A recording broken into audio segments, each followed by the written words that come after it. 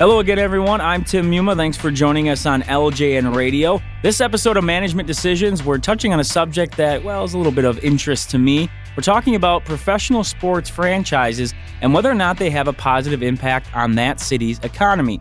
To talk about this in more detail, we're bringing on Victor Matheson. He's a sports economist from Holy Cross, and he's someone who has a lot of experience diving into the details of this particular topic. Victor, thanks a lot for joining us today. Well, thank you for having me.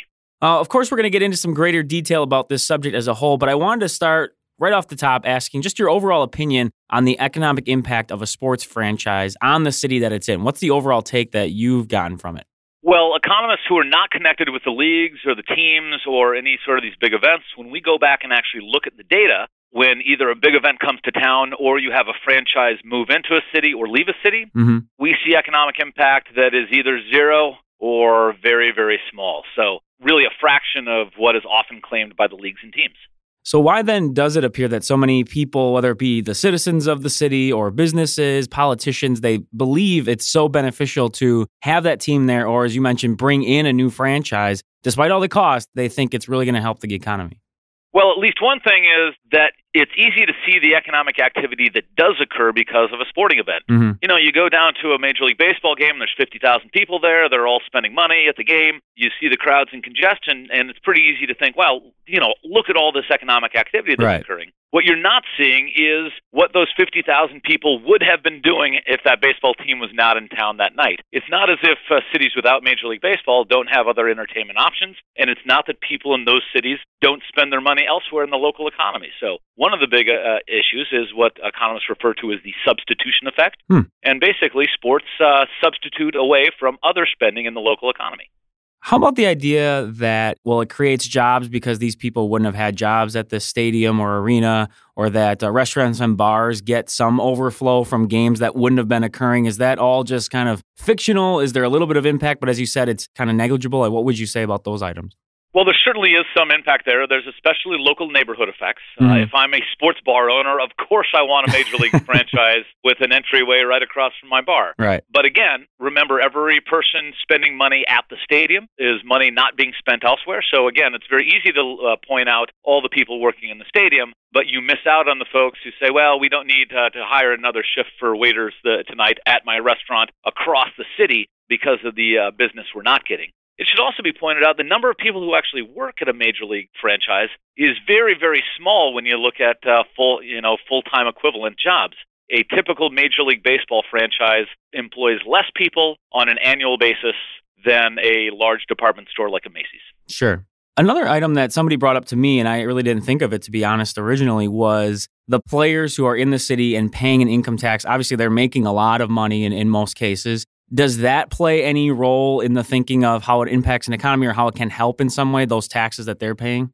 Yeah, so there's no doubt that when you have people there earning money, especially if that city or state is taxing that, and most states now have an entertainment tax or an entertainer tax, where if you come into the state, you're going to pay income tax in that.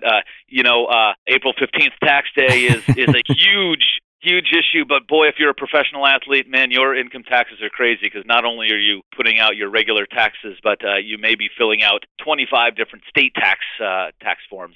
That's really a nightmare. It can cost you easily $10,000 just to fill out your tax forms if you're a pro athlete. But that being said, one of the issues with pro athletes is, that money that gets taxed from them actually stays in the city. But most athletes don't actually live in the states where they play. So that means when you pay these athletes, rather than that money going into the athlete's pocket and then being respent in the local economy, that money is typically respent somewhere else across the country. And so that money actually doesn't recirculate very much in the local economy compared to most spending. You know, you spend money at a local bar or restaurant. That money is going into the tavern owner's pocket, and that local tavern owner is then going to spend money in the local economy. So that money recirculates a lot more than money that goes into A-Rod's pocket or goes into Tom Brady's pocket.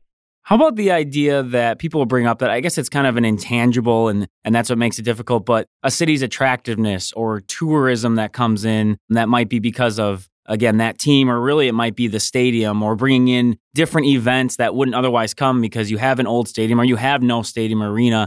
Can you really factor those things in? Is that all just theory? Where do we lump that in when we're talking about the impact on an economy? Well, there's definitely some tourism impacts, so no one's going to deny that, and those tourism impacts are likely to be much higher. Either when you've got a city, maybe a Kansas City, where there's not much in the local area. So really, if you're anywhere in the surrounding couple hundred miles, Kansas City Royals games really are a big event where, you're selling out a lot of hotel rooms there. Right. Or if you've got an iconic stadium, a Wrigley Field or a Fenway, this sort of thing. Certainly those are tourist attractions. Mind you, the sort of cities that have Major League Baseball franchises tend to be tourist attractions on their own. Sure. No doubt you attract a lot of people to come see Yankees games every year in New York City, but Yankees are one tiny piece of that whole travel puzzle and why you would go to New York in the first place. So there's that. The second issue is when we actually measure tourism flows associated with pro sporting events, it doesn't seem to be very big. At a typical baseball game, the majority of people at that game are locals. And again, that's money being spent at the stadium rather than elsewhere in the economy. Sure, 5, 10, 15% of the people may be from out of town, maybe even 20, 25% in some real iconic places, but that's not very much.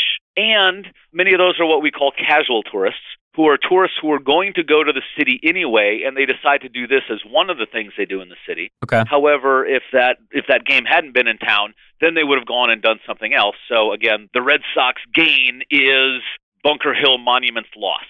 Now, you did bring up a point there as far as maybe the size of the city, and a lot of them already, as you said, they're tourist attractions.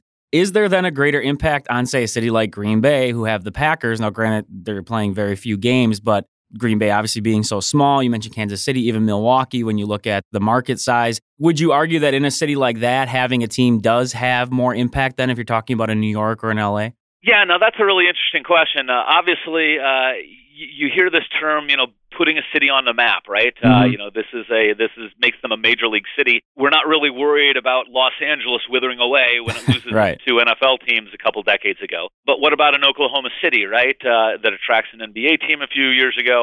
Does that make them a major league city? There certainly is some civic pride issue associated with that. Sure. However, if we look at the economies of two very similar cities, Oklahoma City, which is now a major league city, and Tulsa, which is almost exactly the same city, same state, roughly the same size, just up the road, but is not a, quote, major league city. The growth rates of those two cities and how what jobs are doing in those cities and what incomes are like in those cities, there hasn't been much divergence since the Thunder came to Oklahoma City and made them a major league city while Tulsa's a poor minor league city still. So we just don't seem to see many of those things. Mind you, it's a great amenity. It's certainly more fun to be an Oklahoma City resident now. That's one more great entertainment option for you, but it doesn't seem to translate into a lot of economic impact. Sure. And I think that is something that, as you brought up a couple times, it's what you're not seeing versus what you do see, and where the spending is being distributed versus additional spending. So I hope people are getting that from the conversation.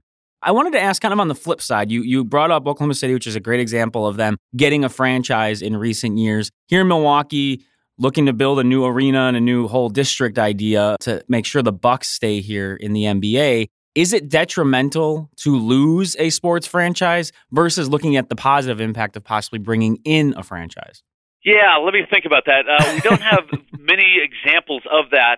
Again, mainly because over the past several decades, there's been expansion in all the big four sports. So we've had a lot more franchises out there to spread around. And when we do see examples of cities losing their team, we've often seen a team move back in there again because of an expansion. So, Cleveland loses their team to Baltimore Colts, but then they get an expansion franchise again later. Same thing with Houston, loses their team to Tennessee, but gets the Texans back a few years later. So we don't see a whole lot of examples of that. That being said, you could certainly be concerned, especially if you're one of these small market cities like Milwaukee, but it also could be Sacramento. They're kind of have been on the verge of losing the Kings, their one major league franchise for a long time. So, yeah, that's an interesting question that I don't think we have enough data to really have a good answer on that. Sure. Another aspect of this is oftentimes, you hear it's not necessarily the franchise, but you're talking about that stadium or arena. As I mentioned with the Bucks, it's building a new one to essentially keep up with the Joneses and have all those amenities. If you're bringing in a new franchise, they may have to build a stadium because there isn't one there that exists, or maybe it is outdated. When it comes to that, how much of a factor is it if the arena or the stadium is being used more consistently and it does have something year round versus, say, a lot of football stadiums where it's used for 8 home games and then maybe a handful of concerts and nothing else is going on. Does that, I guess, adjust the perspective on the positive impact or negligible impact of a franchise? Yeah, there's no doubt that arenas are a much better economic deal than stadiums. Sure. Because they can be used, especially, in cold weather places. Obviously, they're used for many more things. There's just very, very few events that come through the United States that require a stadium of 70,000. Right. That there are just not many things. There's not many music acts that can fill 70,000. There's not many other events, I don't know, truck and tractor pulls or supercross or something like this. There's just not many of those that you need that sort of facility for, but there are a huge number of events for arenas. So, for example, and again, I'm the stadium critic, but when we went back and looked at Staples Center, which, mind you, was mostly privately financed, not publicly financed, but the Staples Center in L.A., this is a facility that gets used like 250 days a year because they've got professional basketball with the Clippers. They have semi-professional basketball with the Lakers this year. They have the Kings in the NHL. They've had WNBA teams. They had arena football back when that league was around. The Grammys are often there. So this is a facility that makes some economic sense. You use it all the time, and that makes sense to use it. And, in Milwaukee, a new stadium is going to be used even with or without the Bucks because Milwaukee is a large metropolitan area that's going to attract lots of the big music acts. You're going to go to Milwaukee if you're on a nationwide tour. So, this is a facility that's going to get used for lots of purposes. Sure.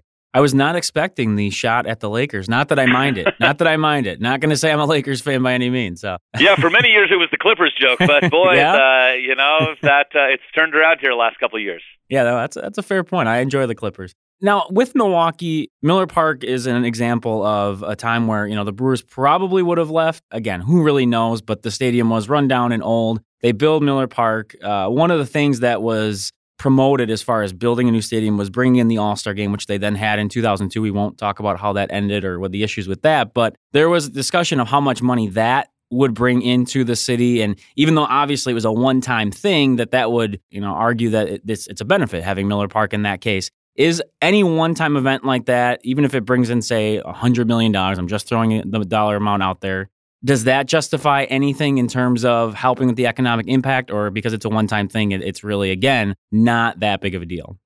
Certainly, anytime you put events in your stadium, this is a good thing. So, again, you want to use these things for as many purposes as you can, and a one-time event is great. Obviously, you string together dozens and dozens of one-time events, and all of a sudden you've got a lot of impact, right? The problem is that these one-time events suffer from exactly the same sort of problems when looking at economic analysis as other things. Is, again, this substitution effect. So if any local Milwaukee folks went to the All-Star game, that's just money going into Major League Baseball's pockets rather than elsewhere down in the fine German restaurants in Milwaukee or other places that you could go.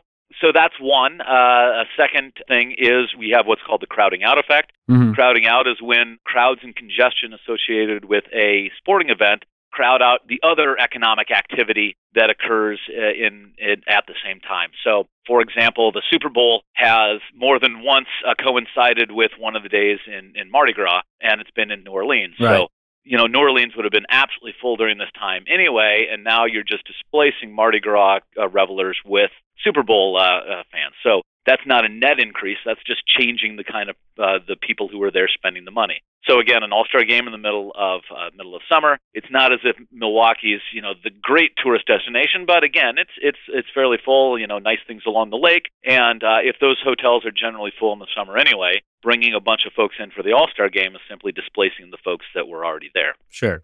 What would you say to people then as far as when they hear numbers that are thrown out? For example, I had just printed out something from the Greater Milwaukee Convention and Visitors Bureau, who it seems like they're extremely positive about the impact of, say, a Miller Park, or if you hear politicians talking about the impact it's going to bring in. What advice do you give to the general public, especially who might not have all the details? What should they think when they hear stuff like this? How should they help formulate their opinion? What would you tell them?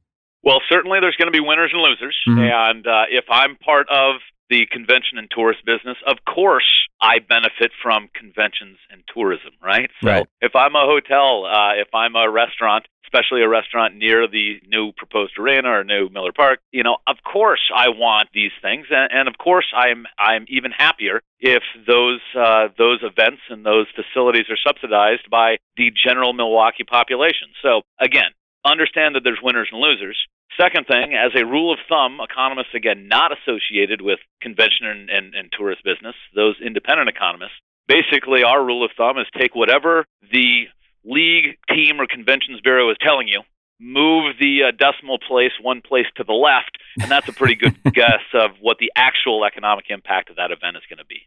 Fair enough. And as you've brought up numerous times, there can be individual scenarios where it's better or worse depending on the timing of things and the city and what's going on. So I do hope people understand we're not trying to put a blanket on everything, but I do sense a general idea of what, as you said, the economists will think about the kind of impact that's happening. The last thing I wanted to ask you about, and you kind of mentioned it with the Staples Center being mostly privately funded, again, because I am headquartered in Milwaukee, it's easy to reference. Miller Park had a stadium tax, which was 0.1% in the 5 counties around the area. Does that in any way, as an economist, affect how you think about a franchise coming in if it's mostly privately funded versus essentially asking taxpayers to chip in as little as it might be, 0.1%, when they're the ones essentially going to be spending the money also at the stadium? Does that impact any way how you look at it being a net gain or a profit in any way?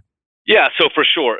Any economist out there will tell you if a team wants to move to a city and if a team wants to build a new stadium, the city should do everything that in their power to make it easy for a team or any business in the city to spend their own money building their own factory or their own arena or their own store. We should be as accommodating as possible as a government to make sure that businesses feel comfortable spending their own money. We should be extremely skeptical when a business wants to spend taxpayer money.